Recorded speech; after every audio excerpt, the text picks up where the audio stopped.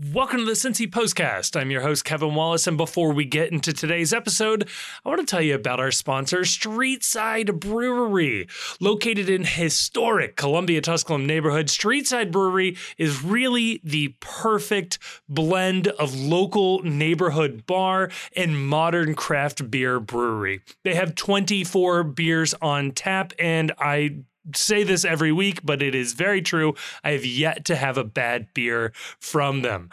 They are also hosting, depending on when you're listening to this, they have either hosted or will be hosting our live event on Thursday, February 22nd. Come on out, 7 o'clock. We'll be doing a live Q&A, special guests, and then watching the FC Cincinnati match kicking off at 9 p.m. But check out Streetside for a bunch of other events. They do a Tuesday night mug night, all sorts of cool stuff there. And if you can't get out to 4003 Eastern Avenue, you can always pick up Streetside wherever you are buying beer for your next evening out.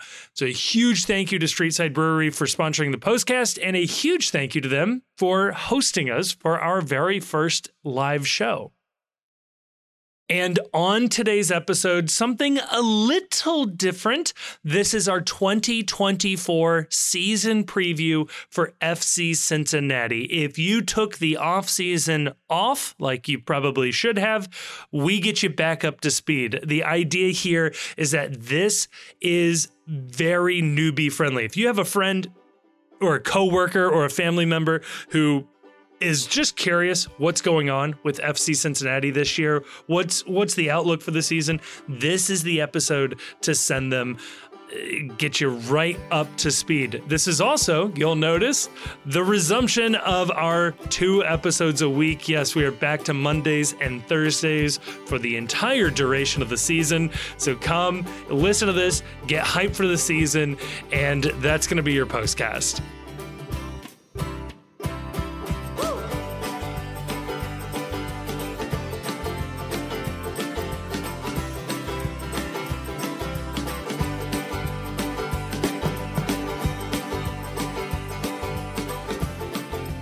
And joining me to preview the 2024 FC Cincinnati season, I am joined by the usual crew, Grayson and Chief. Chief, it feels like we never left, huh? But we're back for another season. The offseason, remarkably shorter than the last go-around, but you know what? When it's because your season lasts as long as it did last go-around, you got to love that. So here's the short off-seasons forevermore. Yeah, if things go according to plan, we will be in season until early December. Grayson, is that exciting or terrifying? I think it's exciting, right? Like, you don't know what to do with yourself in the off season. And then also, we'll have to think of fewer gimmicks. Yeah, missing the movie reviews that we've done over the off season, the 11 out of the 18s that we've done. Thank you to everyone who suffered through all 4 weeks of the off season with us. We have finally made it. Yeah. So I guess the one silver lining of this off season, you bring up the movie reviews. Yes. The movie Next Goal Wins, the recent Taika Waititi, was like on my list of like, oh, this is definitely a movie that we would review in an off season. Yeah. And I'm really glad we didn't have time to do that, because as I understand it, there are some people who liked that movie and I didn't want them to get mad at me. It was going to be Chernobyl all over again for you. Some people got really upset about your Chernobyl takes. No, we are here to talk about the 2024 season for FC Cincinnati. This is going to be your primer for the season ahead, what to look for, what happened when you hopefully were able to turn your brain off in the off season.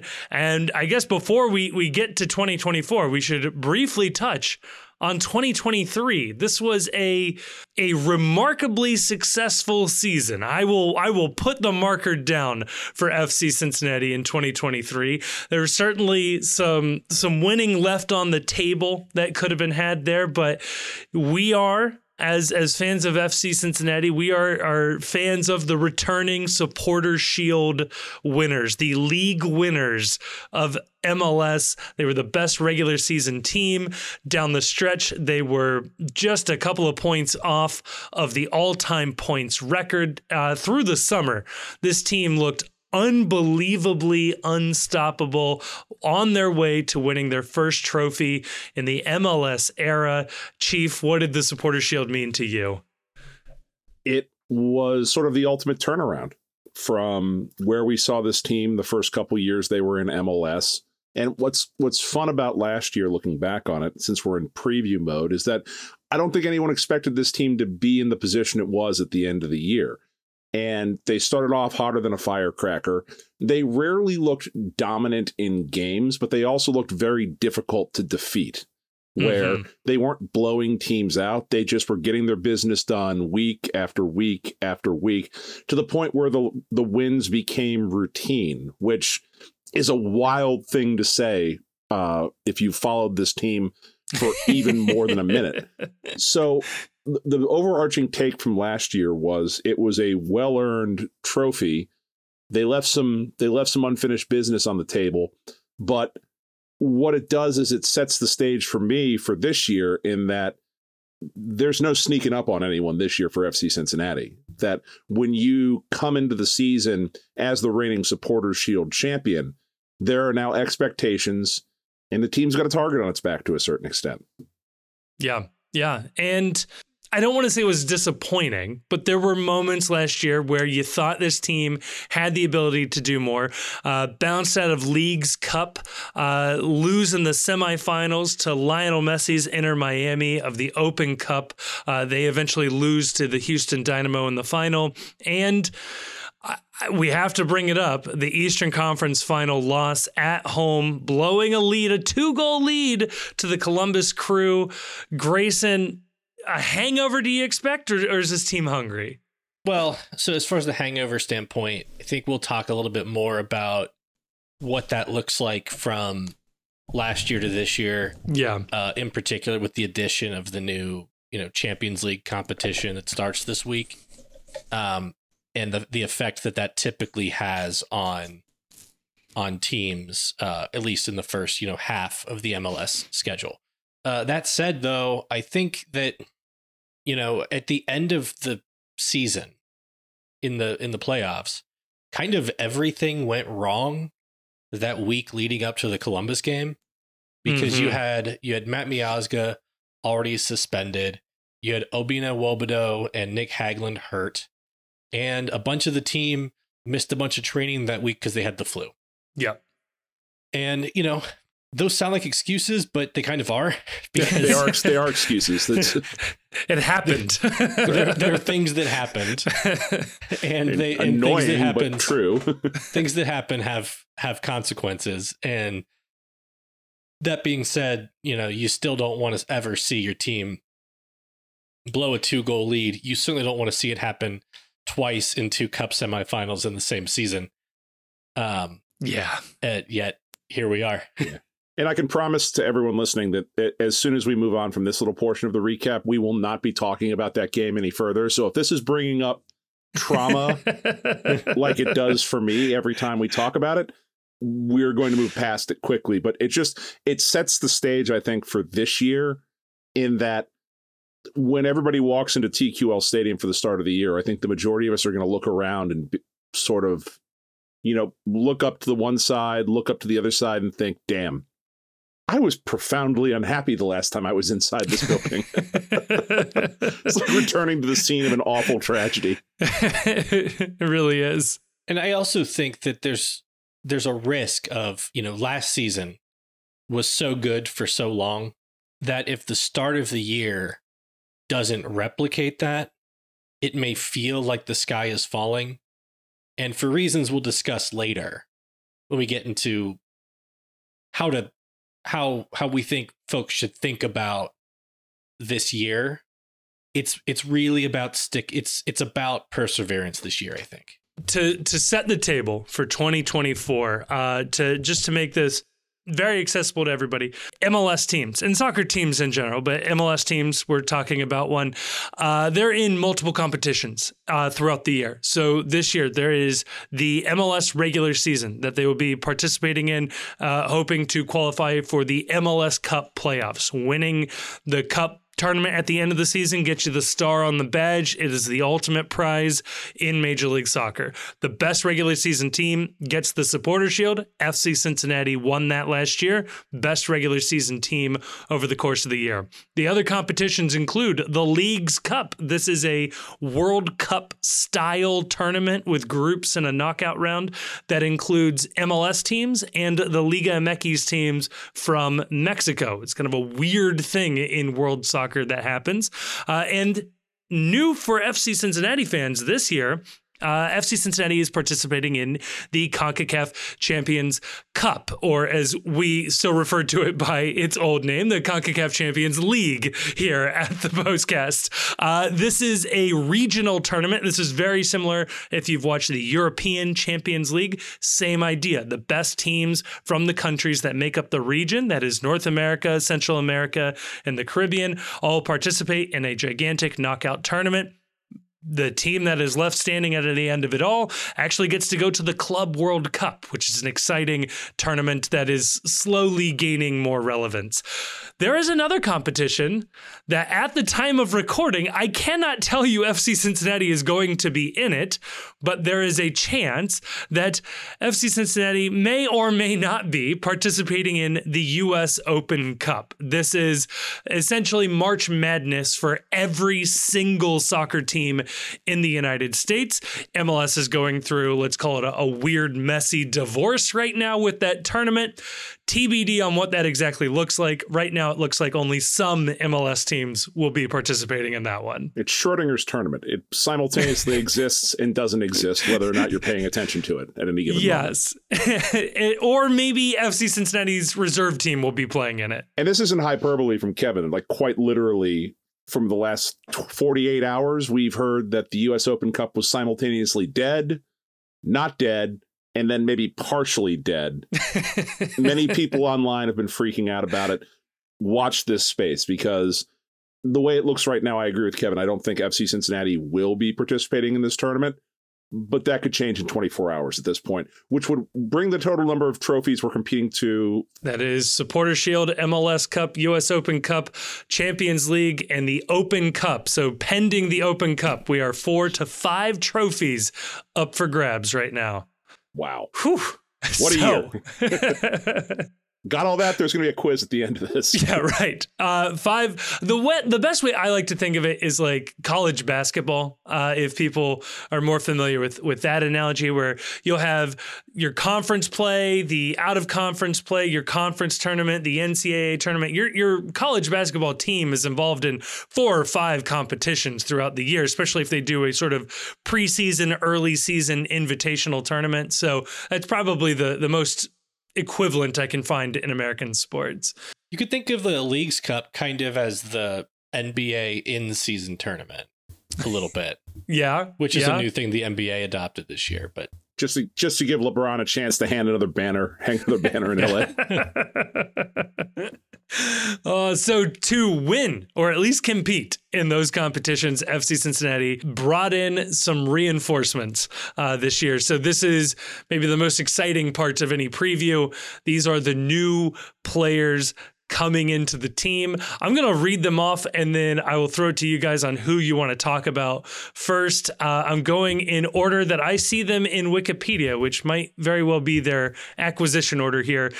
Kip Keller, acquired from Austin FC, a center back. Miles Robinson, another center back from Atlanta United, U.S. men's national team player. Corey Baird, striker/winger from Houston Dynamo, although both Miles and Baird, or Robinson and Baird, were free agents, to be clear. And Pavel Buka, coming from the Czech League in Europe, a midfielder, 20 years old, and not officially official at the time of recording, but will probably be official by the time you listen to this. Luca Oriano, coming to us from Vasco da Gama in Brazil, he is Argentinian. Quite the number of reinforcements. Chief, who do you want to talk about first? Who excites you from the newest acquisitions here? I want to start with talking about Pavel Buka, because he's coming in as a midfielder. He is the player so far, based on everything that we've heard and that we've seen written and reported about this club, both officially and unofficially. He's the guy that is really wowing in the preseason, where you have people, reporters, and people connected to the team that can't shut up about how much he has impressed since training started. He projects as a box-to-box midfielder. He looks like he can play all over the field. He has a nose for getting the ball forward in a way that the player that occupies his space, who in previous years was Junior Moreno, didn't quite have. He's younger. He has the ability to get the ball on goal when necessary. He seems like a player who fans are going to fall in love with really, really quickly, because as a lifelong or mostly lifelong Cincinnatian, I know there is absolutely nothing that wins over Cincinnati faster than hustle. We love dudes who ball out, who go balls to the wall, running their tail off for the city of Cincinnati. And this seems like Pavel Buka right here. This is a player who can capture hearts the way Ryan Friel once did for the Cincinnati Reds, with scrappiness, hustle, and a flair for just getting the job done. His highlights from over in Europe are fun to watch. Google them if you haven't already. He seems like a guy that I think you'll see an instant impact from on this team. Yeah, and on the hustle point, the FC Cincinnati is known as a team that engages in a lot of pressing, meaning when the other team has the ball in their own half or closer to their own goal, we'll have our attackers run at the defender who has the ball to try to force a turnover. I mean, it's a lot more complicated than that. But it's what you didn't see CYO basketball, when the guy was going to shoot a three, you just ran and screamed at him and hoped that would distract him from doing what you're supposed to do. And so I think we're going to see Buka doing a lot of stuff that reads to even casual fans as hustle plays, because he's chasing down defenders, right? And he's forcing them to kick the ball out of bounds or to boot the ball down the field or whatever. Yeah, he definitely, from some of the highlights I've seen, can shoot from distance, which is always a good tool to have in the midfield there. And yeah, definitely looks like somebody who's comfortable playing both ways. He can contribute in the attack and can play defensively as well. I am very excited to see him in this team. And what's interesting about all the players we're going to talk about, and if there's a sort of through thread with everybody that FC Cincinnati has signed this year, and feel free to disagree with me if you think I'm wrong on this, they seem to have prioritized people that do a lot of different things, people with varied skill sets. And it seems like they've also prioritized finding people that have the ability to play with the ball and possess the ball. A lot of these players that we're picking up are guys that feel comfortable with the ball at their feet. That versatility, I think, is absolutely key. In that same vein, Corey Baird comes into this team after a pretty successful season with the Houston Dynamo. He's probably going to be deployed as a striker with this team, but he has certainly spent a lot of his career out wide on the wings, has a little bit of experience in the middle, but is certainly going to be the number 2 striker in this setup going into 2024. Grayson, is anything about Baird or any of the other players that you want to touch on? Yeah, so about Baird is, I think Baird is not a hyper flashy signing. Right. But he is an important signing in that he's a proven, productive MLS striker who, maybe it's not your first choice to have him as a starting striker. And you may think that, a player like Brandon Vasquez is more talented and has a higher upside. Baird actually outperformed Vasquez in MLS last year. More goals and assists. And he's somebody who, given minutes, can produce. And if they do sign, say somebody to be a starting striker ahead of him, he's somebody who I think can be dangerous off the bench, which they have not gotten consistently ever. Yes. He's looking to break the curse of the proven MLS striker for Chris Albright. Every time Chris Albright's gone shopping for a proven MLS goal scorer.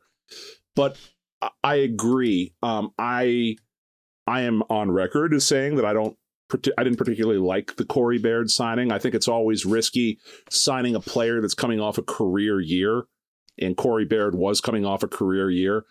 On the free agent front, we've gone this long in the conversation and not talked about Miles Robinson, yes, who is arguably the biggest. Did we come down on this? I think it's the biggest free agent signing potentially in MLS history. And I think it's probably, for my money, the biggest signing in FC Cincinnati history. And I know we've covered this in previous episodes, but just to sort of, since we're in the season preview, we're paying him the max amount of money that you can pay a free agent under MLS salary rules. He had other offers. No one else could outbid him for us. We couldn't outbid anyone else for him, and he picked FC Cincinnati as the place he wanted to continue his career. And he's a U.S. men's national team starting caliber player. This isn't even just like a player who may find himself on the bench or a fringe call up on Camp Cupcake or the B side for a Gold Cup run. This is a man who potentially was in line to start in the World Cup the last go around if he hadn't gotten hurt. And it's a massive, massive signing for FC Cincinnati in terms of what it says about how this team is viewed in the American soccer landscape, in MLS. And it's just a cool player to have signing and playing here. I can't wait to watch Miles Robinson this season. Miles had started 5 straight World Cup qualifiers for the men's national team before he ruptured his Achilles tendon in 22. He has, come back and been a starter in the Nations League and Gold Cup for the national team, and he's somebody that you would expect to be around the national team moving forward. Yeah, huge signing. I mean, Chief, I would even go one step further and say in the history of professional sports in Cincinnati, there's a strong argument for Miles Robinson being the biggest free agent signing in Cincinnati sports history. So you'd have to like scale it up, right? To be like their stature in relation to the rest of the sport. Yes. But I think it's like pound for pound the biggest free agent signing in Cincinnati history.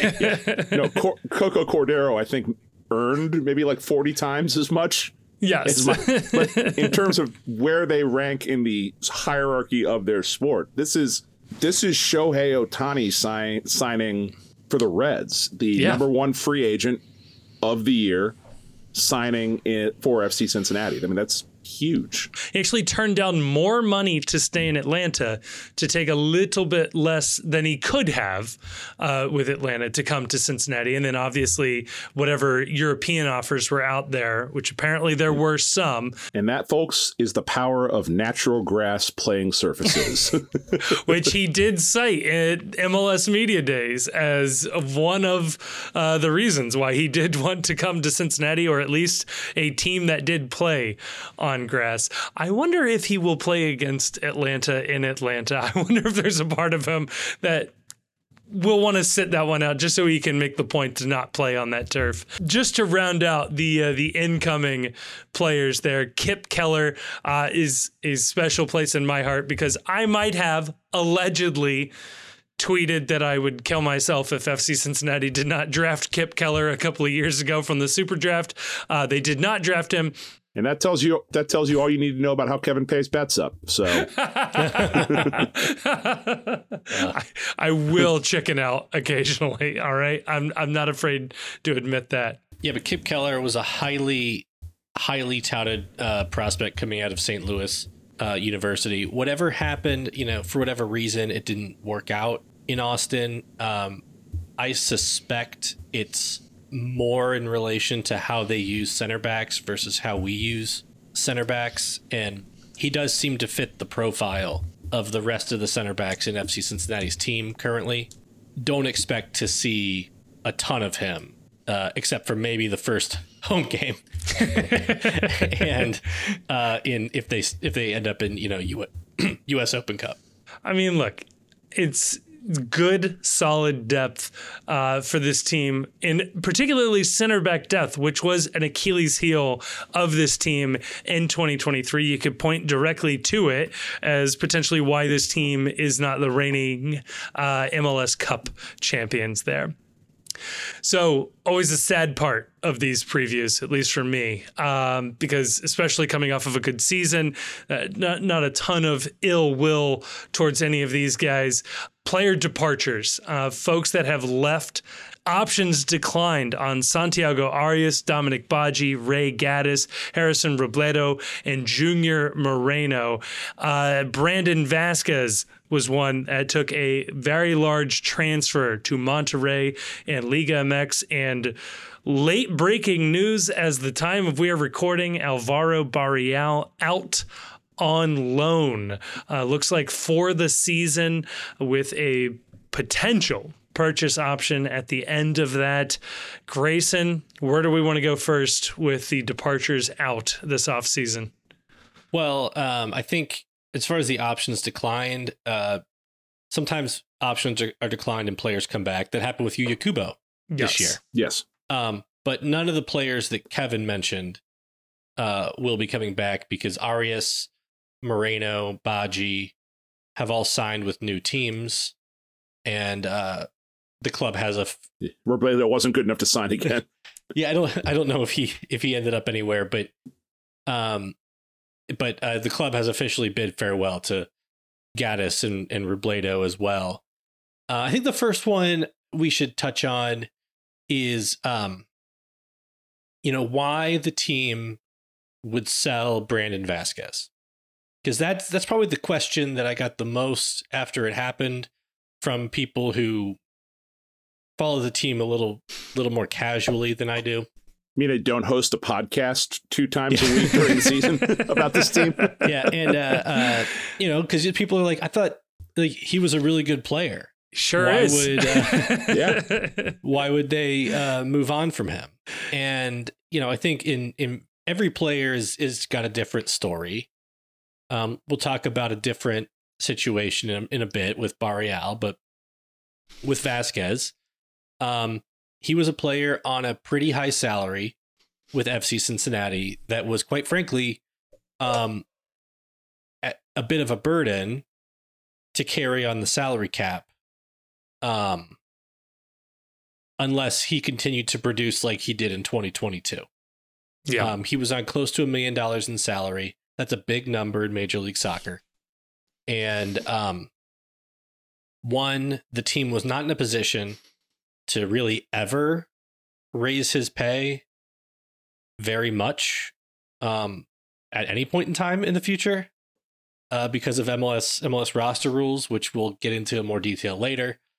And also, Vasquez is interested in, one, obviously maximizing his salary, 2, increasing his chances at getting looks with the U.S. men's national team, which he has struggled to do while playing in MLS. And 3, ultimately, he expressed a wish to, move on to Europe. So Monterrey, which is a team in Mexico, it's one of the biggest teams in all of the Americas, North and South America. They spend a ton of money on players. They offer really big salaries. Word is Vasquez may have close to tripled his salary. That's good money. Good by work. Moving to Monterrey. A lot of pesos. So they came calling and they made an offer of $7.5 million plus, I think, another $1 million in incentives. Plus, I think we retained a percentage of if Monterrey sells Vasquez to another team. We have the potential to participate in that deal as well. So they offer us a big profit on Vasquez. They got him for about, I think, $150,000. Yeah. Initially.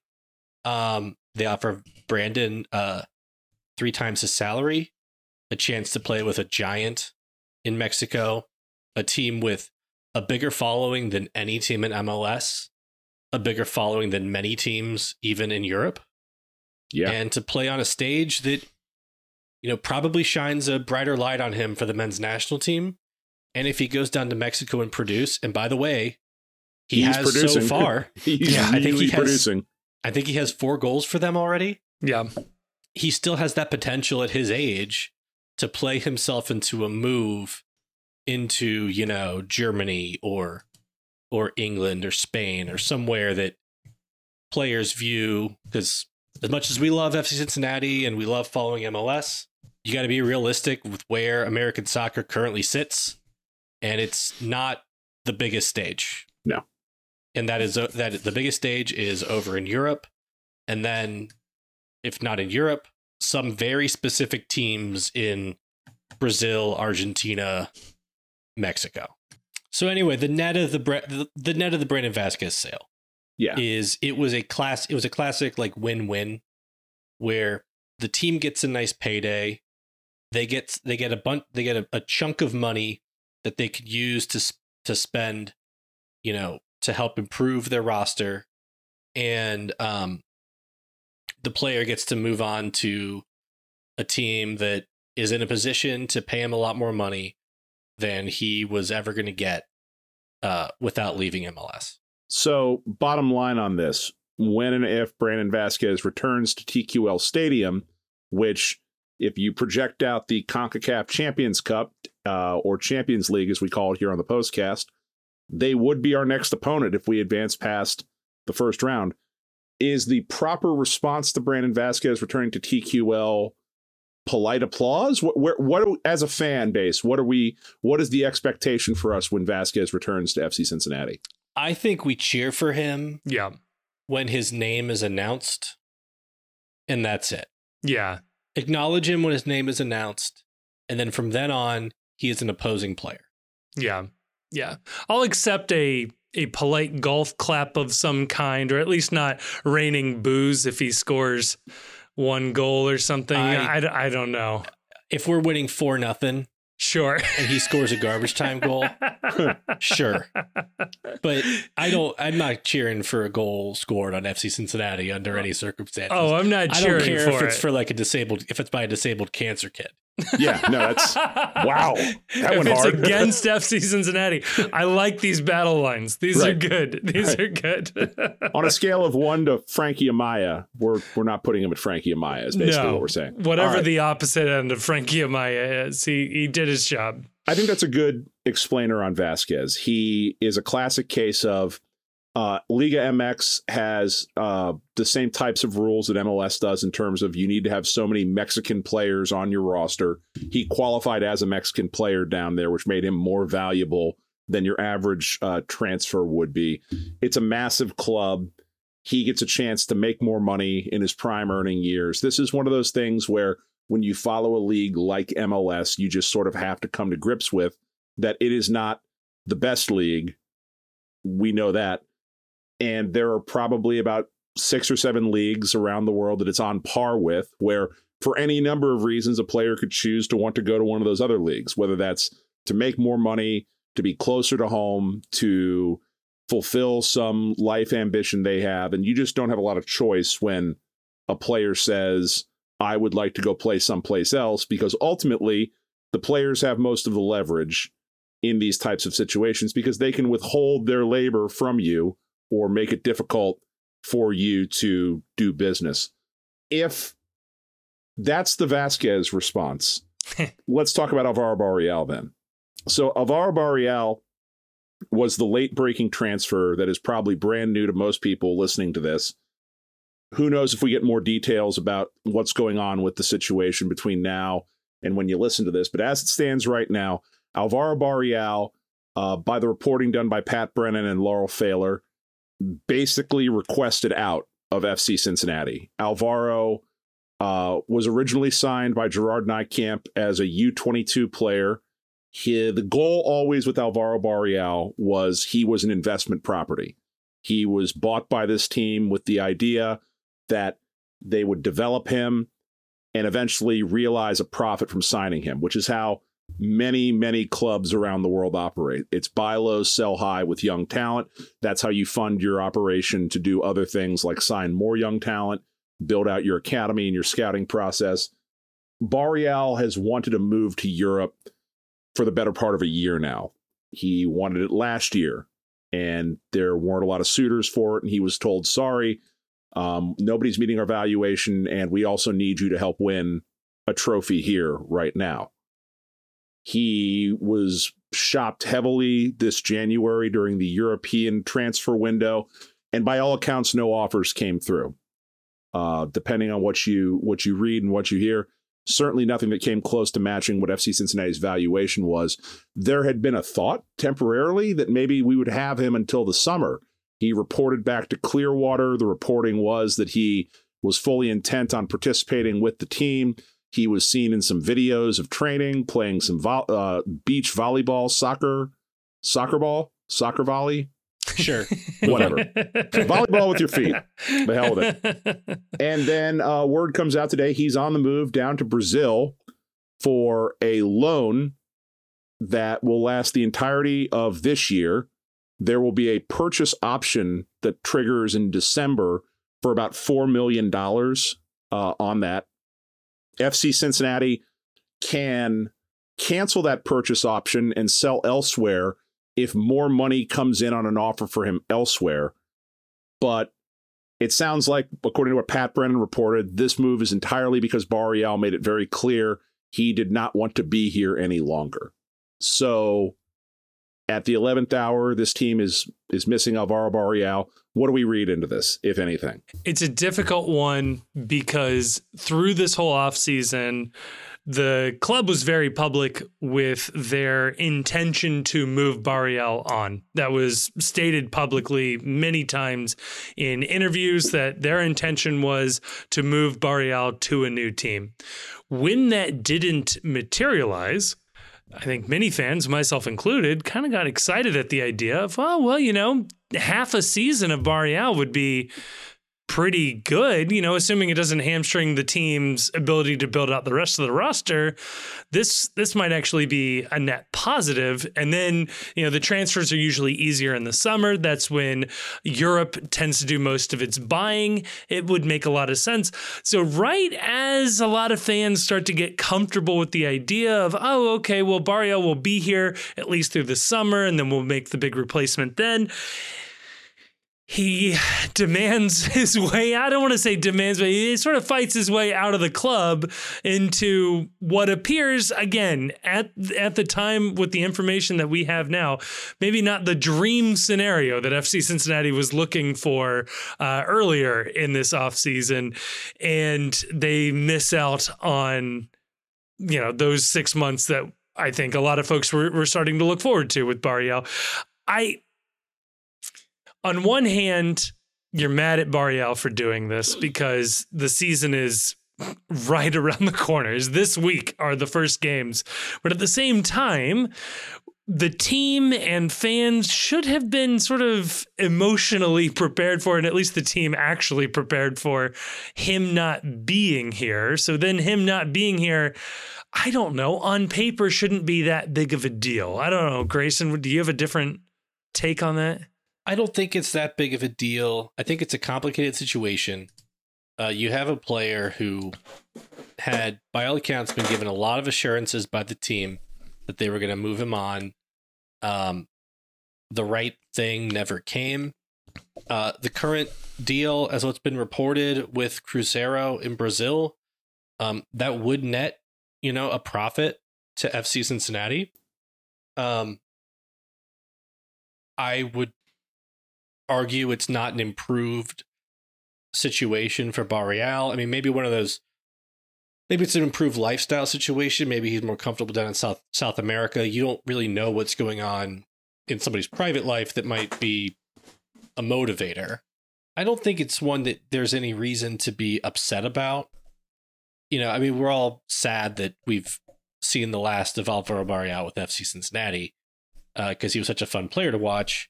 But his replacement is already on the roster. Well, kind of, will sort be announced as on the roster like any day now. His replacement, the person who they already signed to replace Barreal is Luca Oriano, and there'd been talk that he would be playing on the right while Barreal was still with the team. now you just move him over to the left. And I know we're going to talk a little bit about MLS roster rules in a second. But generally, you would think, okay, we have to actually move Barreal on permanently to replace him. But currently, Oriano would be in the team on a loan, so the team wouldn't have to worry about covering a transfer fee. And for all we know, Vasco da Gama may be covering some of Oriano's salary as well. So he would potentially be a much cheaper player on the roster than Barreal. So this dovetails into another player that's departing, and that's that. So in this moment when Barreal was coming back, the idea was, oh, we're going to get Alvaro Barreal, and that means he can slot back into his left-handed left wing-back role, and then Oriano can play on the right-hand side as an inverted winger, which means that he is a left foot on the right-hand side, making it more likely that he'll cut in as opposed to being able to use his right foot to sweep the ball in. Footedness matters. It's, imagine yourself doing it, running on your right and running on your left, and which way it would be easier to cross the ball on, depending on which foot that you have. That's how I do it, because I'm just brain dead when it comes to this sort of stuff. The issue then becomes that made sense. That's a roster that makes sense. When Oriano moves over to Barreal's spot, well, that makes sense too, because he can play, and he's left-footed, and he'll have the ability to play that left wing back. But then it leaves a gaping hole on the right-hand side where, as of right now, there is no one. And that's because Santiago Arias was a player who started last year as trialist, continuing the fine tradition of FC Cincinnati, starting your career as trialist and graduating to having a name. And Santiago Arias was certainly a big name. He big contributor last year when he was healthy. Declined his option this year, which we were thinking and we were estimating was somewhere in the $800,000 to $900,000 range for the option this year. Yeah. And so, all told, with the departures, Vasquez was a starter. You have a ready replacement lined up right now with Corey Baird. Your mileage may vary as to whether or not you think that's a great replacement or an adequate replacement. With Barreal leaving, you have Luca Oriano, who by all accounts seems like a great replacement for Barreal, almost a like-for-like swap. With Barreal and Arias leaving, you do in that spot hit the first person where you don't have a replacement for him. We have Junior Moreno leaving in the middle. We think Pavel Buca is going to be the replacement there. By all accounts, that seems like a really good replacement. But on that right wing-back side, we are going to enter the season this year, barring a very, very last-minute signing announcement. We're going to enter the season with no starting right wing-back on this team. Yeah, and, Arias kind of came out of nowhere. Yerson Mosquera last year kind of came out of nowhere. So Albright's pulled some kind of last-minute surprises before. And you add Junior Moreno to that list. He was signed the week leading up to the first game of the 2022 season. But, barring a last-minute surprise, we're going to see, I think, one of two things to start the year. That's either Alvis Powell playing at right back, who is offensively limited. That's such a positive way of looking at this. I appreciate that. he has put in a lot of good minutes for this team, and I don't want to. And all of them on the other half of the field, right? And he's done what has been asked of him to the best of his ability over and over and over again. But he's also somebody who you think of as a backup option in an ideal world. The other option that they have tried in preseason is Yuya Kubo, who is right-footed, can bring you width on the right side, has shown versatility to play in a whole host of positions, but not up this and one. down the field. We have not seen it at this position yet, although he did get forward and assist Bupenza in the game against Philly from that right wing back position. So, I think this is a work in progress, and MLS is not super transparent when it comes to the salary budget. But I think bringing Orellano in on a loan initially makes him a lot easier to carry on the salary budget. They're not paying Santiago Arias $800,000-$900,000 at right wing back. So they should have, as far as we can tell, some flexibility to bring in somebody on the right. There's a few MLS free agents still out there, but there's also, no telling to the layperson what player in the international market might currently be a misfit in their situation. Like Santiago Arias was before he came to FC Cincinnati. This feels like a good transition point to explaining a little bit of MLS roster rules and MLS salary rules. But before we do, I do want to note as well, I don't know, did we mention that Yerson Mosquera returned off loan back to Wolverhampton and now to Villarreal? He was never going to be here for the long term. He is a shining shooting star over in Europe. He will probably be playing in the Premier League within the next 18 to 24 months. It was a privilege to have known him in all his shithousing ways. God be with you, Yerson. You carry the dreams of the orange and blue as you head forward. Yeah, he was not technically on this list because, it was a loan. That loan was up, so he was never an FC Cincinnati player fully. He was here, as you said, on loan. That loan ended. He went back to Wolverhampton, is now at Villarreal. So, yeah, man. We miss him, but that is why Miles Robinson is here. So that does lead us very nicely then to a brief overview of MLS roster rules and probably a good reminder here of why you see a lot of moves like Brandon Vazquez, which is MLS is virtually one of the only top division soccer leagues in the world that has a fully functional salary cap. There is a maximum amount that you can pay these players. I don't know if one exists in Japan or Australia. Those would be the only two countries I could think of off the top of my head that would have one.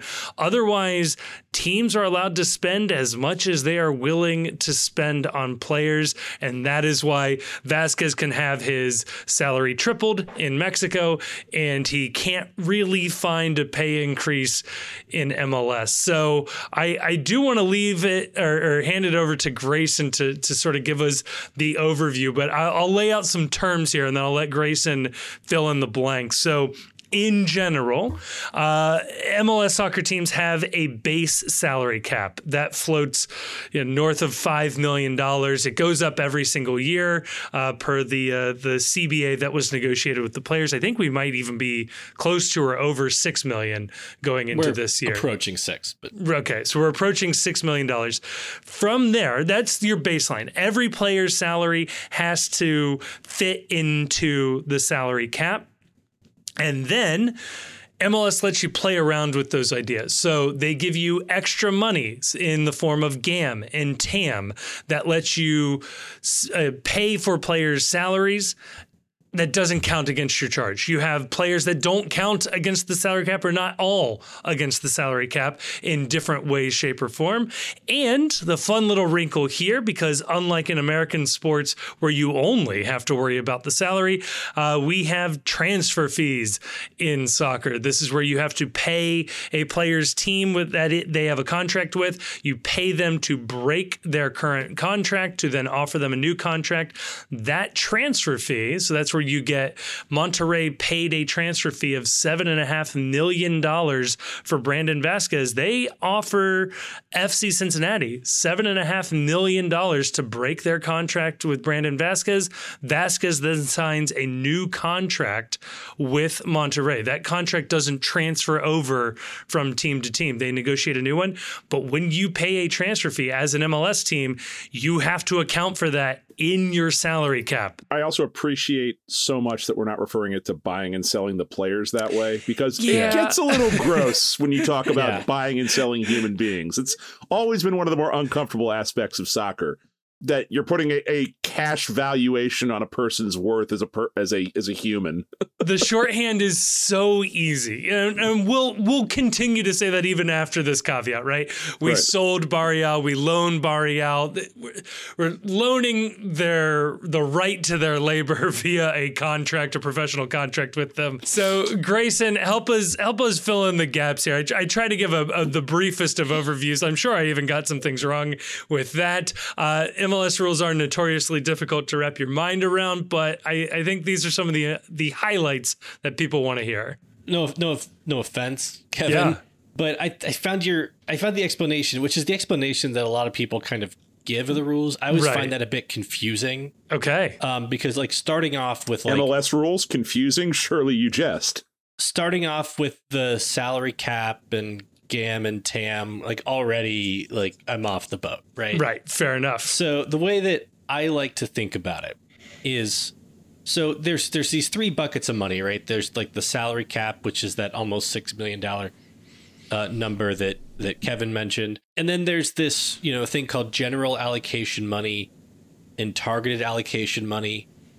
Those are just three pockets of money that are used to account for players' salary and transfer fees. And the way that transfer fees are accounted for is you take the fee paid and you divide it by the guaranteed length of the contract. So if a player comes over on a $3 million transfer fee and they have a 3-year contract, you have $1 million of transfer fee that you have to account for somehow. So the way that I would think about it is there's about $10 million of roster spend that you have to stay under that you could think of as your salary cap. So there's like $10 million you get to spend on your roster every year. And by your roster, I mean, there's a thing called the senior roster, which is your top 18 to 20 paid players on the team. And then there's a couple of exceptions to that where a player's cap hit, how much they count against that $10 million, what we'll refer to for these purposes as the total salary cap. There's a couple of exceptions to that. Those are your designated players, which I think most people probably have heard of that concept if you've been following MLS for at least a year. And those are 3 players. No matter how much you pay them, they're only going to count about $680,000 against your salary cap. But you'll need to remember those numbers. You just got to remember there's a designated player whose cap hit is limited, and you can pay that player as much as you want. Lionel Messi gets paid like $40 million. Yes. He has the same cap charge as Lucho Acosta, who gets paid, we think, probably in the $3-4 million range. He just signed a new contract. We don't know what that is yet. Yeah. So 3 players, they're cheat codes, like 3 cheat codes you can break the roster rules with. They have to be your superheroes on the roster. They have to be the guys that are better than everybody else there. And winning and losing in MLS in large part comes down a lot to the teams that keep their designated players healthy and don't miss on designated player signings.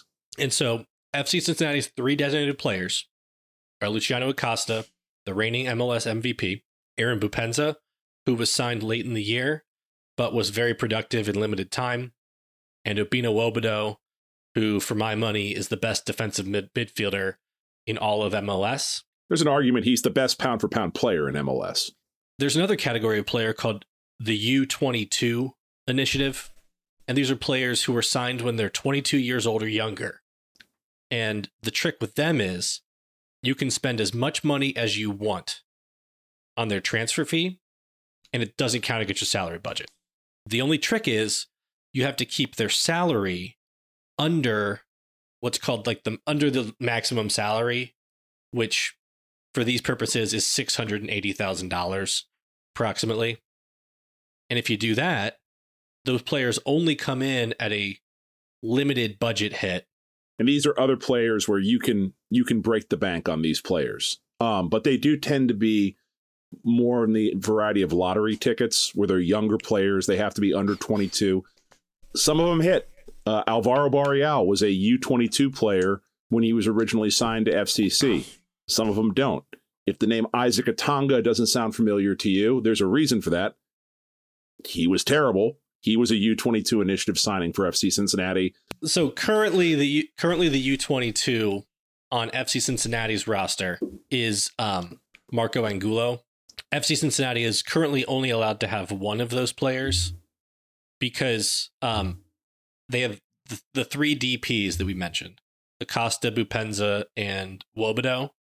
None of them is young enough to qualify for a young designated player spot, and then they all make too much money. But teams who have either at least one of their DPs of being 23 years old or younger, or have one of their DPs make below a certain threshold of money that is currently about $1.7 million, those teams are allowed to have up to 3 U22 players. So it's really like up in that stance, it's like up to teams' discretion on how they want to do that, right? Right. Do you want 3 older designated players who are, sure things? Or do you want like a cheaper guy, or you want to go younger and maybe you're rolling the dice a little bit more? Rolling the dice is a great way to term this, because these rules do sound, like I've said before, they came up by cooked up Dungeons and Dragons nerds. There's way too many rules. And then the other part is a choose your own adventure book. Do you want turn to page 57 to have 3 U22 initiatives, but only 2 designated? The bottom line is this, is that for FC Cincinnati this year, part of the influence of the roster build this year is the fact that over the past few years, in 2022, they brought in a designated player, Obina Wobodo. In 2023, they brought in a designated player, Aaron Bupenza. As it stands right now, champagne problems, FC Cincinnati has 3 very, very good designated players. The downside to that is there is no other slots to use to make big, splashy signings where you're going out and you're paying $7 million, $8 million on a transfer fee. They already have their U22 spot being used as of right now with Marco Angulo. So as these for now, there's rumors perhaps that Angulo could be on the move. But as of right now, the roster restrictions of MLS make it a little punitive when they're going out and looking for replacements for players like Alvaro Barreal, like Brandon Vasquez, because they just can't go out and say, I would like to go buy a very good striker from over in Europe or down in South America. They have to make the numbers work in order to fit into that $10 million pool, because they can't go break the rules with one of these other slots right now. And one way you can help players fit into that $10 million pool is by growing the pool. And there's not a lot of ways to do that, but the biggest way to do that is by selling a player like Brandon Vasquez to a team like Monterrey. Yep. Because if you get a transfer fee for a player that you sell their contract outside the league, you can convert up to about $1.1 million of that transfer fee into more salary money. So you're growing that $10 million figure to $11 million. Or if you sell 2 players, you're growing that $10 million figure to $12 million. So if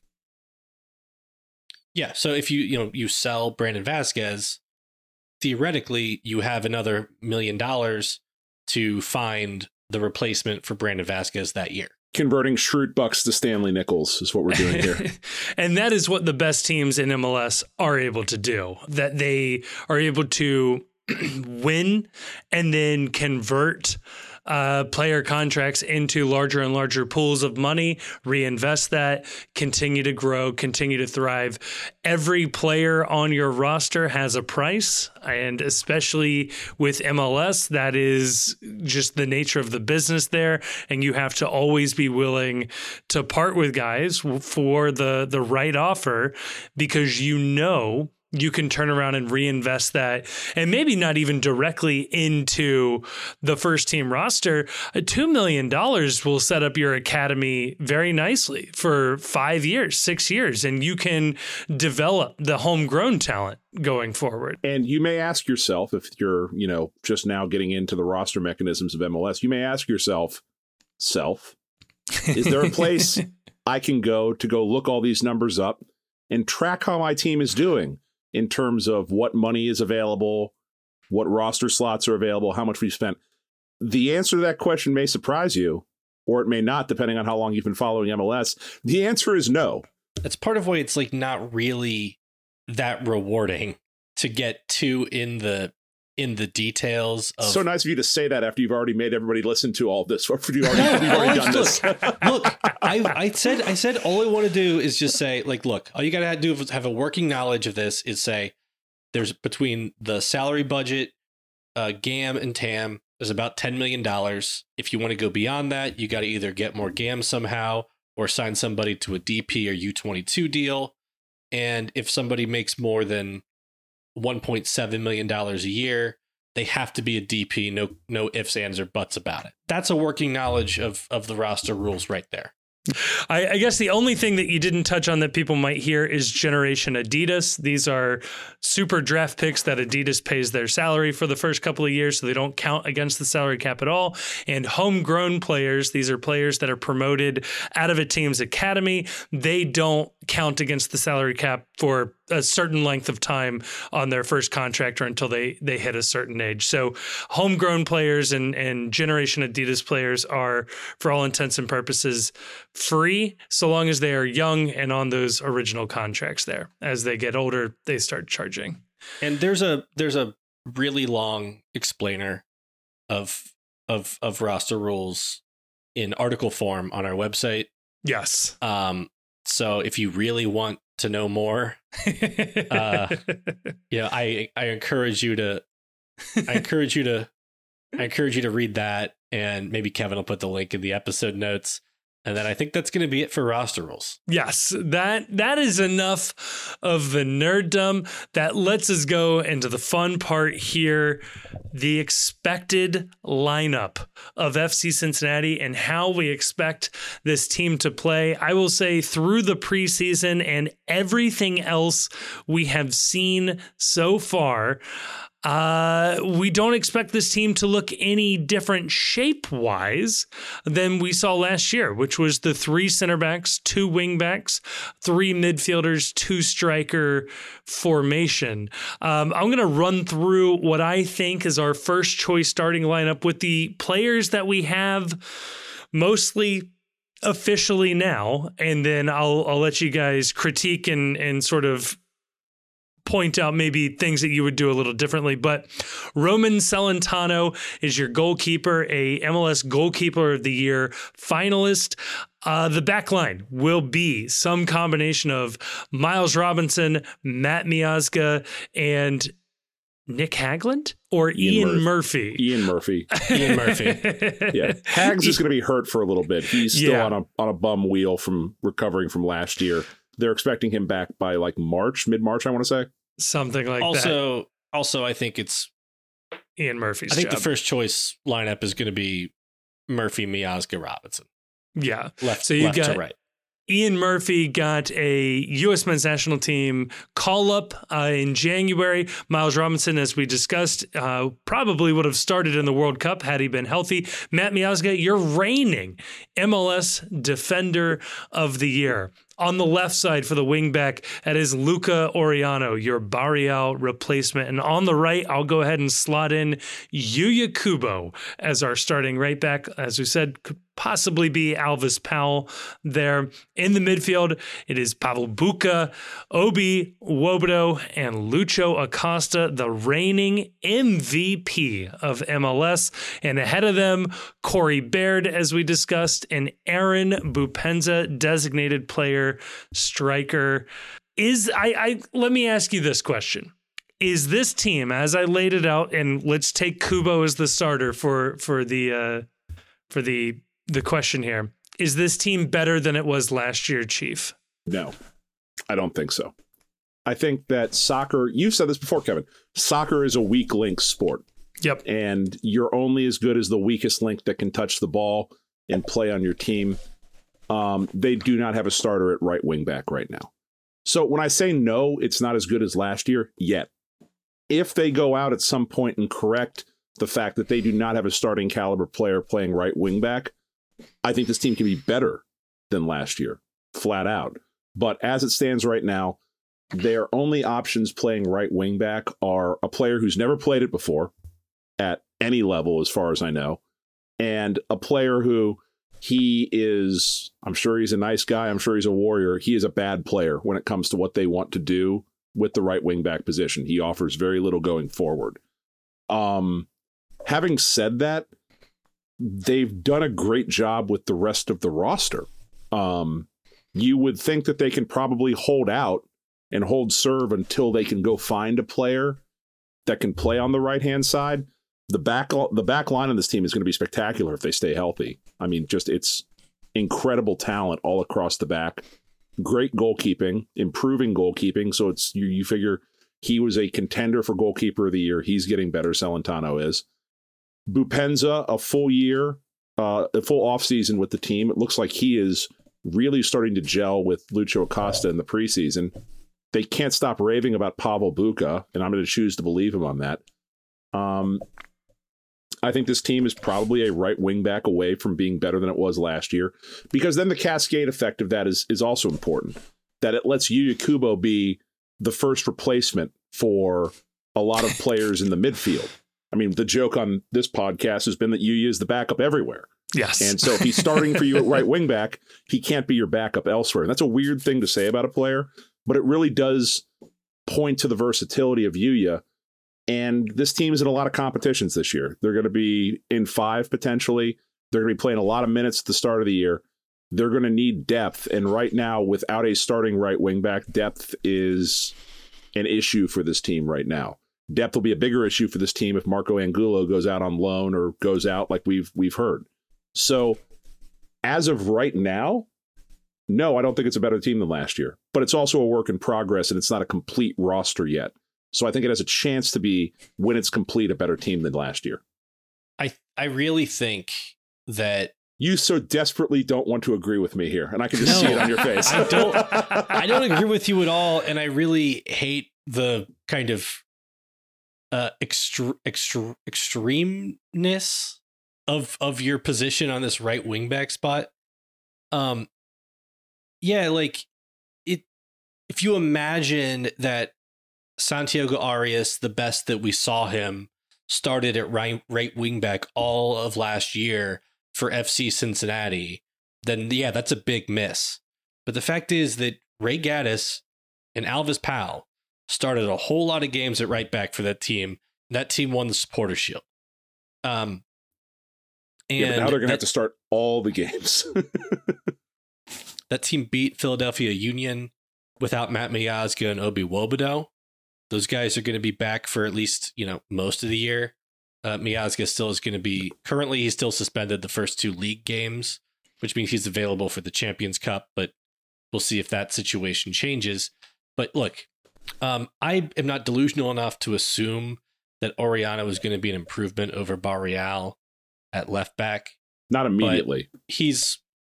There's a good reason to believe that you're getting like for like there, at least. I think the back 3 are going to be better when they're all together.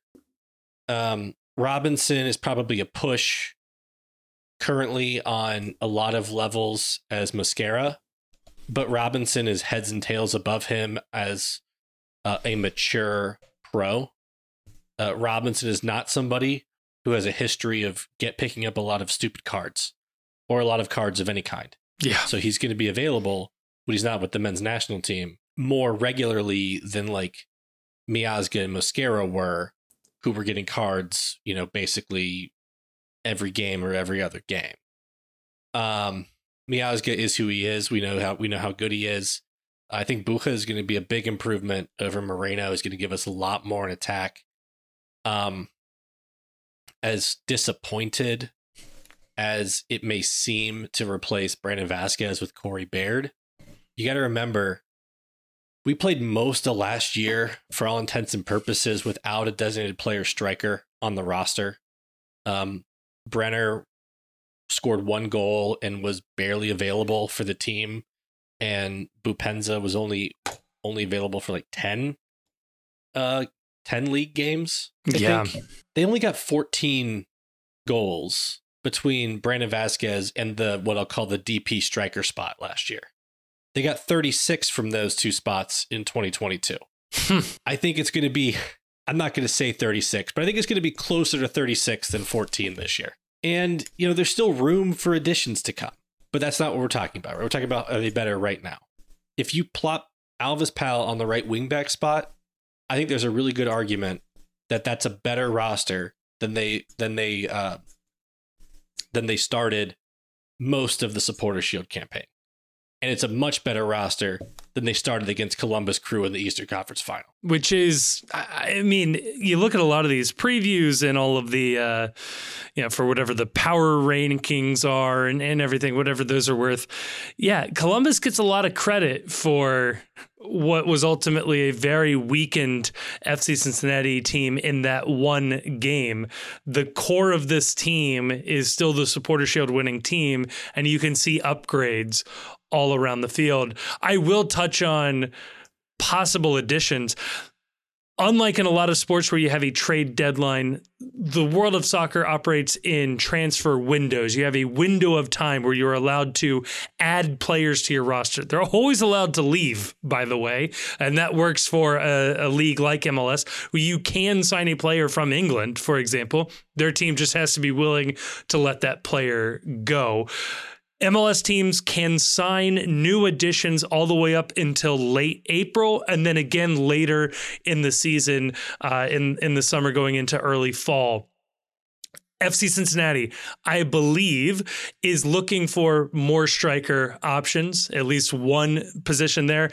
And you gotta assume Chris Albright also sees the hole at right wing back. Assuming those positions are filled, the sky's the limit with this team. If these players can live up to their potential, if they can match something of what they put together last year, there is a lot of hope that you can put into this team going into the 2024 season. I'll ask you guys this question. We judged last year. The success was at least a trophy would be a successful season. And I know we've touched on this earlier in the offseason, but I'll ask you again now. Is that the standard here? At least a trophy. This team should be coming away with at least one of 4 or 5 trophies. I don't think so. I think that's the hope, but I think that there are too many questions on this team at the start of the year to say realistically that you have to, it's trophy or bust. And some of those questions are just, we don't have enough information to make the decision right now. I'm high on Pavel Buka. I have no idea if he's going to live up to the hype that we've heard in the preseason. I'm high on Luca Oriano. I have no idea how long it's going to take Luca Oriano to integrate into the team or any of these other players to integrate into the team. So given all that, I don't think it's fair to say that the expectation on this team is that, it's a disappointment if they don't win MLS Cup.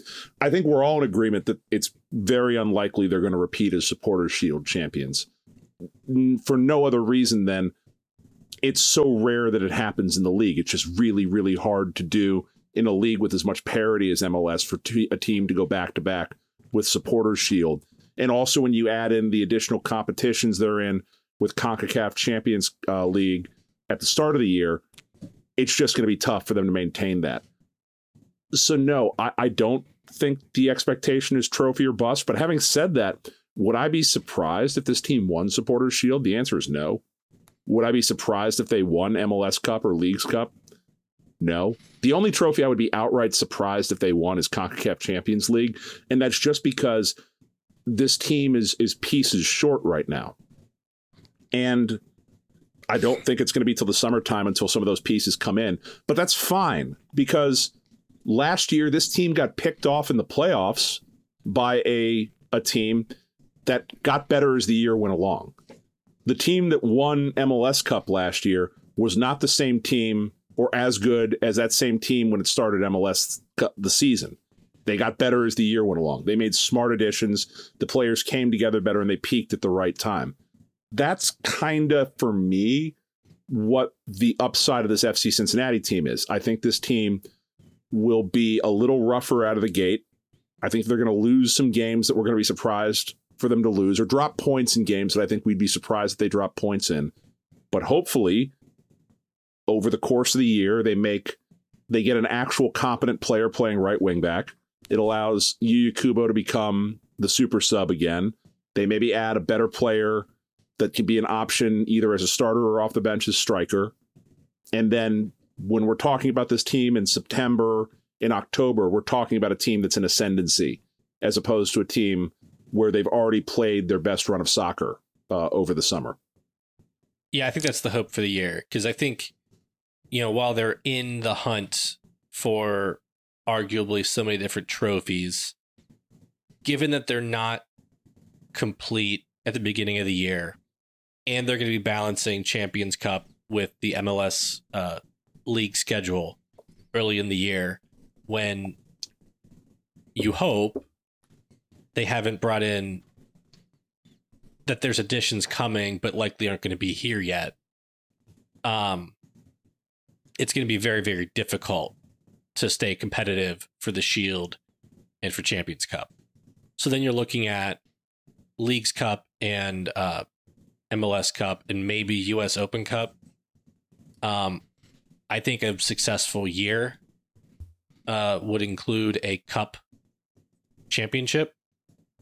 But I agree with Chief that I think last year felt like a trophy or bust season. This year feels like you should expect to be competitive for multiple trophies. But it's not a failure not to take one home. Although I do think it would be a disappointment. Because while it is difficult to replace so many key players, it feels like the additions that Albright has made were really, really impressive. What if I offer you this? I was trying to put it in concrete terms. This season will be a success if this team is hosting is a top half of the bracket playoff team. So hosting or a home field advantage in the playoffs, and makes a quarterfinal of a cup tournament, makes a semifinal of a cup tournament. If you had to put an objective marker on it. It's hard to put an objective marker on it because I'm going to measure success this year on the hit rate on these signings. Like this season is a hit if Luca Oriano and Pavel Buka perform to expectations. I will find this season to be successful if Albright's track record of nailing signings continues. Because if that happens, this team will be in a good position come the end of the year. Well, there we go. I know, Grayson, do you have a different take on it? Are you willing to put an objective marker on this? My knee-jerk reaction is top 4 in the East and make a cup final. But I'm with Chief. Like, it's going to be a moving target all year. Mm-hmm. We got to see how the additions look, and we got to see what's done, if anything, to fill out, the couple of roster spots that are still open. And we've won the Shield already. Like, we don't need, and I'm saying this for me more than anyone else, we don't need to worry about the week-to-week placement of this team. We need to worry about where this team is setting itself up for an MLS Cup run, and we need to worry how this team plays in elimination games. Because if there's one thing that has been an Achilles heel for Pat Noonan, it has been that this team does not play its best soccer in the highest pressure moments. And we saw that multiple times last year. And so setting ourselves up to win in those games is going to be more important this year than the week-to-week up and down. We had that fun last year. It was a blast going to TQL every week and knowing you were going to win. We've got to sort of, this year is a blank canvas in that regard. How dare you? So to kind of sum up how I feel, it's like, make the additions that you need to make and be peaking at the end of the year. And that's really all you can fairly hope for, I think, with the team, because, once you get into the MLS Cup playoffs, there's a lot more variance than a team that's winning consistently throughout the entire season. Right. And they're both hard to do in very different ways. But I think all you can really hope for going into the MLS Cup is that you're playing your best soccer of the year.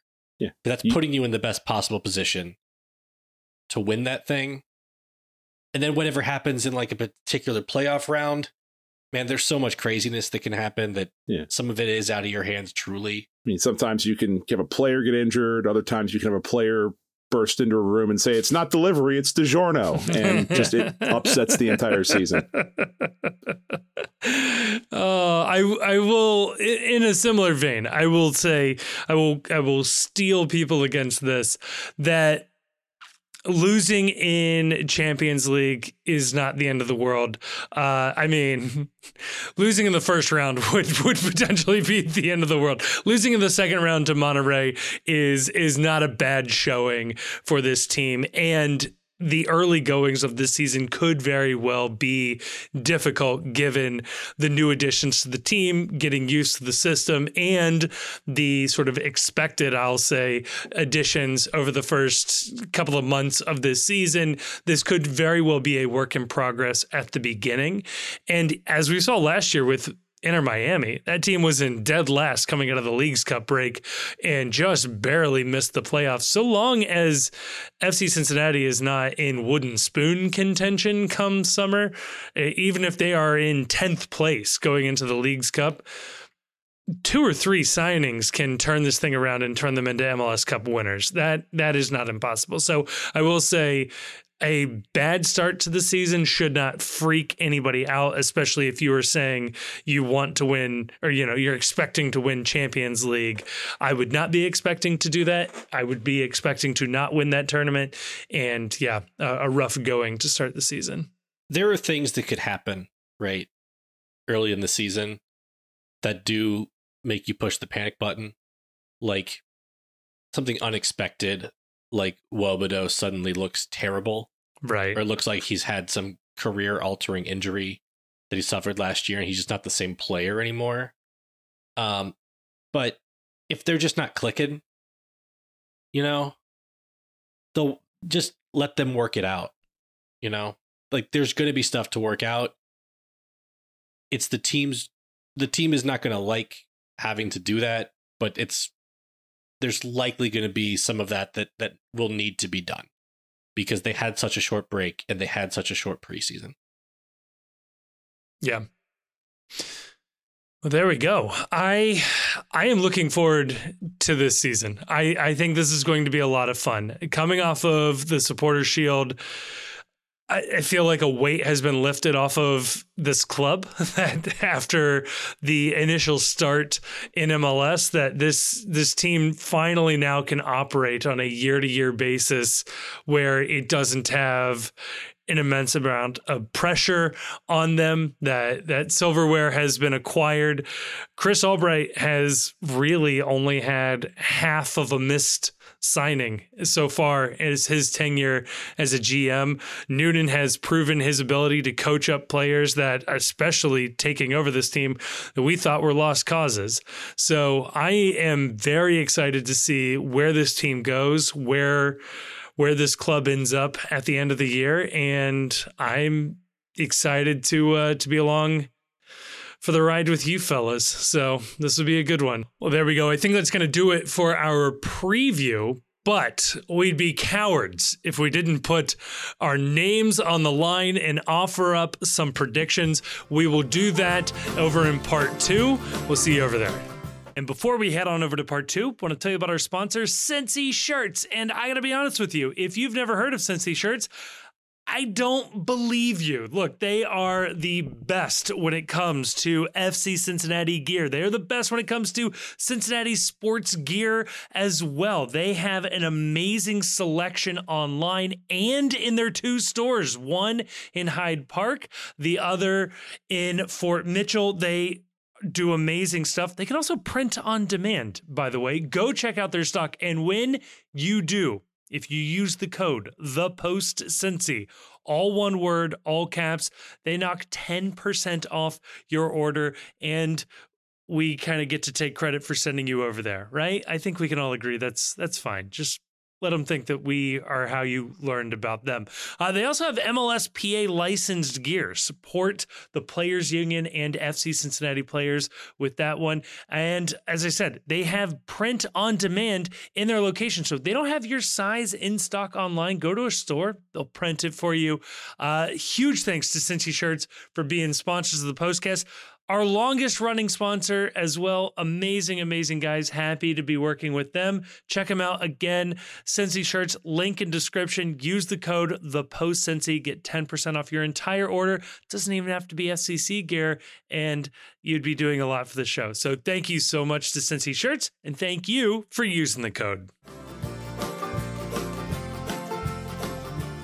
And we are back, and it is time now to predict 2024 season. I will say this is different than when in late December we went ahead and predicted the results of every single match of the regular season, which you can go back and find elsewhere in the feed. That is before, I think, virtually any player signings were made, which is very, very fun. Just going on vibes in that one. I like this one here. Let's do it by competition. Chief, regular season standings in the Eastern Conference. Where do you put FC Cincinnati? I'm going to say that the FC finishes the regular season in third place in the Eastern Conference. I think they make some strong signings in the summer, and they ride those signings up to a home playoff or a home field advantage, at least for the first round. I like it. Grayson, where are you putting the FC? I was also going to say third. Ooh. I think that I hate to say it, I think Columbus is ahead of us right now to start the year. There's no reason that they need to stay that way, but like we talked about in the last segment, Supporter Shield standings, where you start the year, is really important to that. Orlando and Columbus finish ahead of us in some order, but I don't really like anybody else. No, I don't even like Orlando. They're just boring. Right. I don't like either of those teams, to be clear. But I don't like anybody else's chances to have a better regular season than us. I agree with that. I'll give you a weird one. I think FC Cincinnati finishes first in the East, but does not win the Supporters Shield. I think the Western Conference is much weaker than the Eastern Conference, and I think a strong team in the West will mop up points, whereas the East will spend a lot of time beating each other up, and first place in the East will be great, but it will not be a Supporters Shield. The East is brutal. Yeah. I said I don't like a lot of teams' chances to finish above us, but there's like 12 or 13 teams that you're like, yeah, that team's probably gonna make the playoffs. Yeah. I think other than like Toronto and Charlotte, everybody has gotten better. Which even Chicago got a lot better on paper. DC United's another one. I think between DC, Toronto, and Charlotte, you have a wooden spoon winner at this point. That's just because the East is going to be so strong. Come on, Charlotte. Come on. Yeah, that seems right. Pummel them. With that, Leagues Cup. Where does this team end up in Leagues Cup? I will say they lose in the first round, get out of the group. I'll be pessimistic. They get out of the group. I agree with that. I think they make a decent run in Leagues Cup, honestly. I think they'll make at least a similar run in Leagues Cup that they made last year. I think they'll win group. They'll win at least one knockout stage. I don't see them winning Leagues Cup.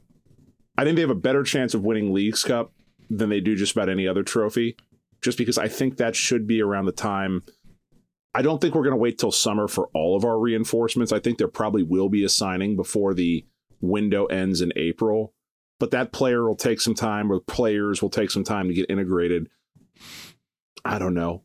We didn't even touch on this either in this episode, but this team will lose players at some point for international duty, especially with how many players play or are around adjacent to the U.S. men's national team. So that's a concern as well, with as many players from that we have. So Leagues Cup would be kind of when the team is getting a lot of those players back after the summer window. So I could see Leagues Cup being good for this team. So I'm going to say they equal or exceed their positioning from last year.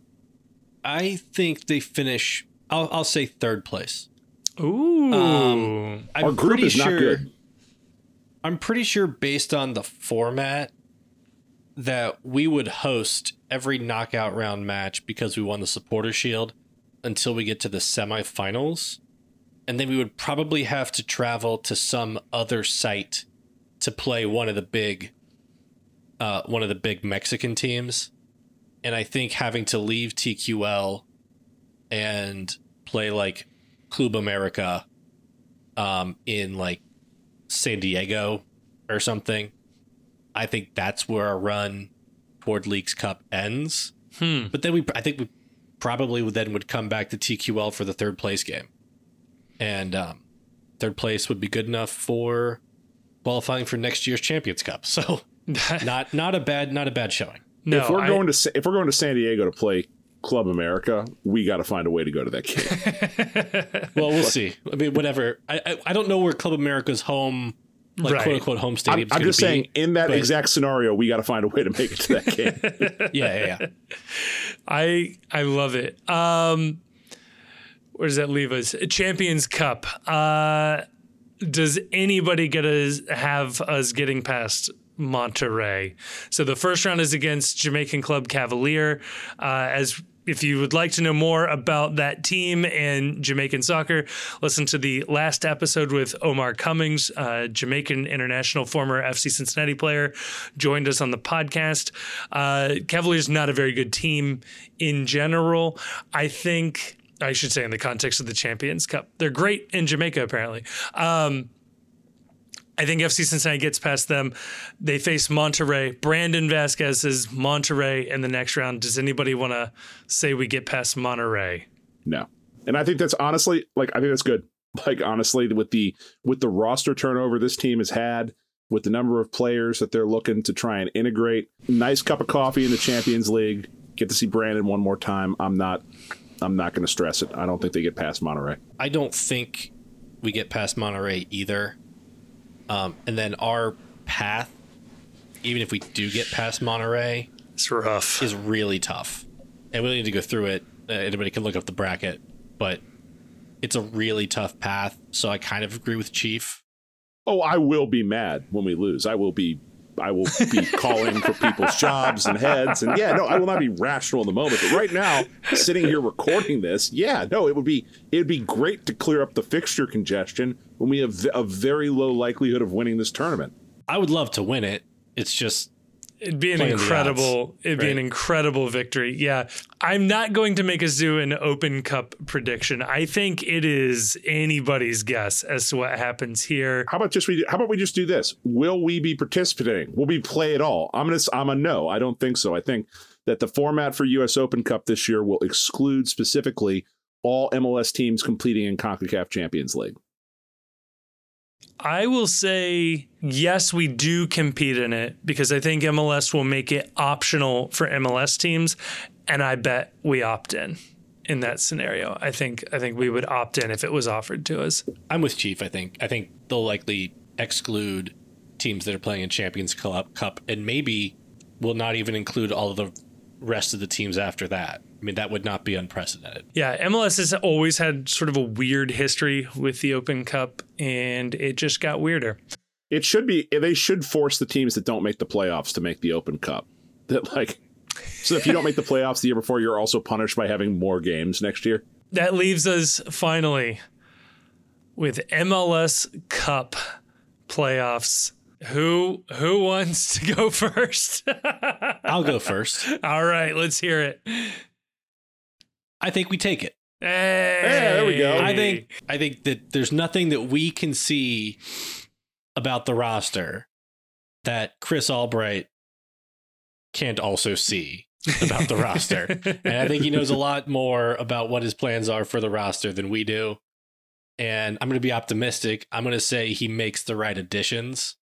And because you can see that, hypothetical player A and hypothetical player B make FC Cincinnati the best team in the league. like on paper, right?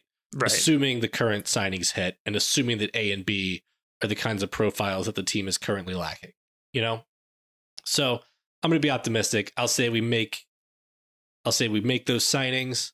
We're, full steam ahead end of the year. And while we may not be hosting every playoff game, nobody's going to want to play us. We don't need hypothetical player A and hypothetical player B. We just need more trialists. Yeah, I'm hungry for more trialists. Chief, are you going to disagree with Grayson here? No, not the hell with it. We're going to win MLS Cup. We have to. The universe is out of balance right now. Like the force is out of balance. The chosen one, who is Luca Oriano, must bring balance to the force.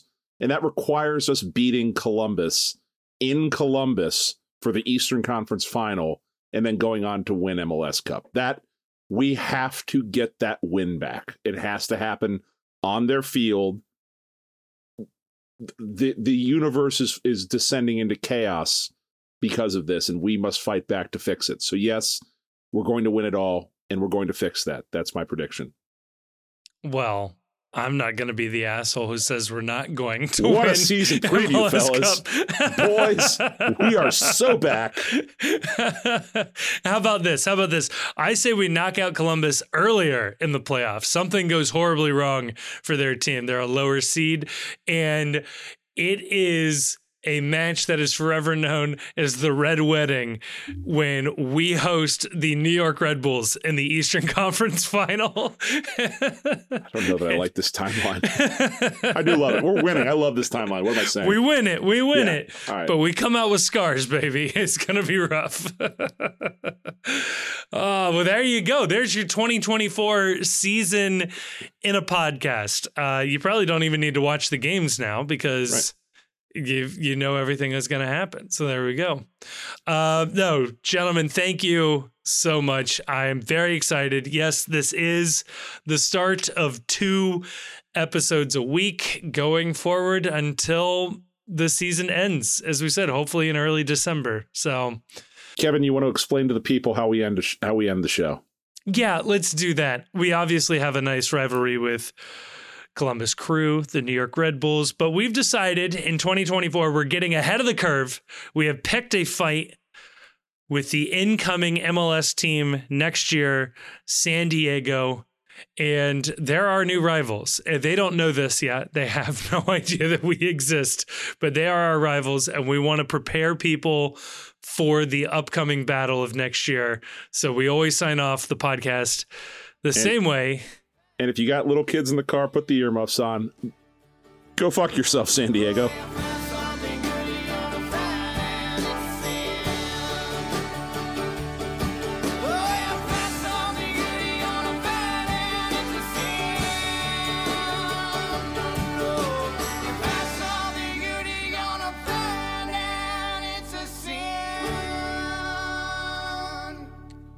Thank you so much for listening to this episode of the Cincy Postcast, which is a production of The Post Cincy. You can check us out at thepostcincy.com for all of our written content, as well as links to our social media. You can follow us on Twitter, and as well, you can join us on our Discord server. You can find links to that server both in this episode description as well as on our website. That is where most of our conversations are going on. We have a lovely community there talking about FC Cincinnati, MLS, anything and everything else and everything in between. We also want to give a huge thanks to Jim Trace and the Makers for providing all of the music you've heard throughout this episode. They're an amazing local Cincinnati band. Again, more information about them is in the description of this episode. And if you enjoyed what you listened to, and you've made it to the end, so I'm going to assume you liked it, or you just can't reach your stop button, please like us, review us, subscribe to us wherever you are getting your podcasts. That is going to be really, really helpful. But more importantly, share this with a friend. A personal recommendation helps spread a podcast so much further. So please share this if you know somebody in your life who's an FC Cincinnati fan, an MLS fan, somebody that you think would enjoy this. Pass it on over. Thank you so much again for listening. It blows me away that people continue to listen to us. And thank you so much again.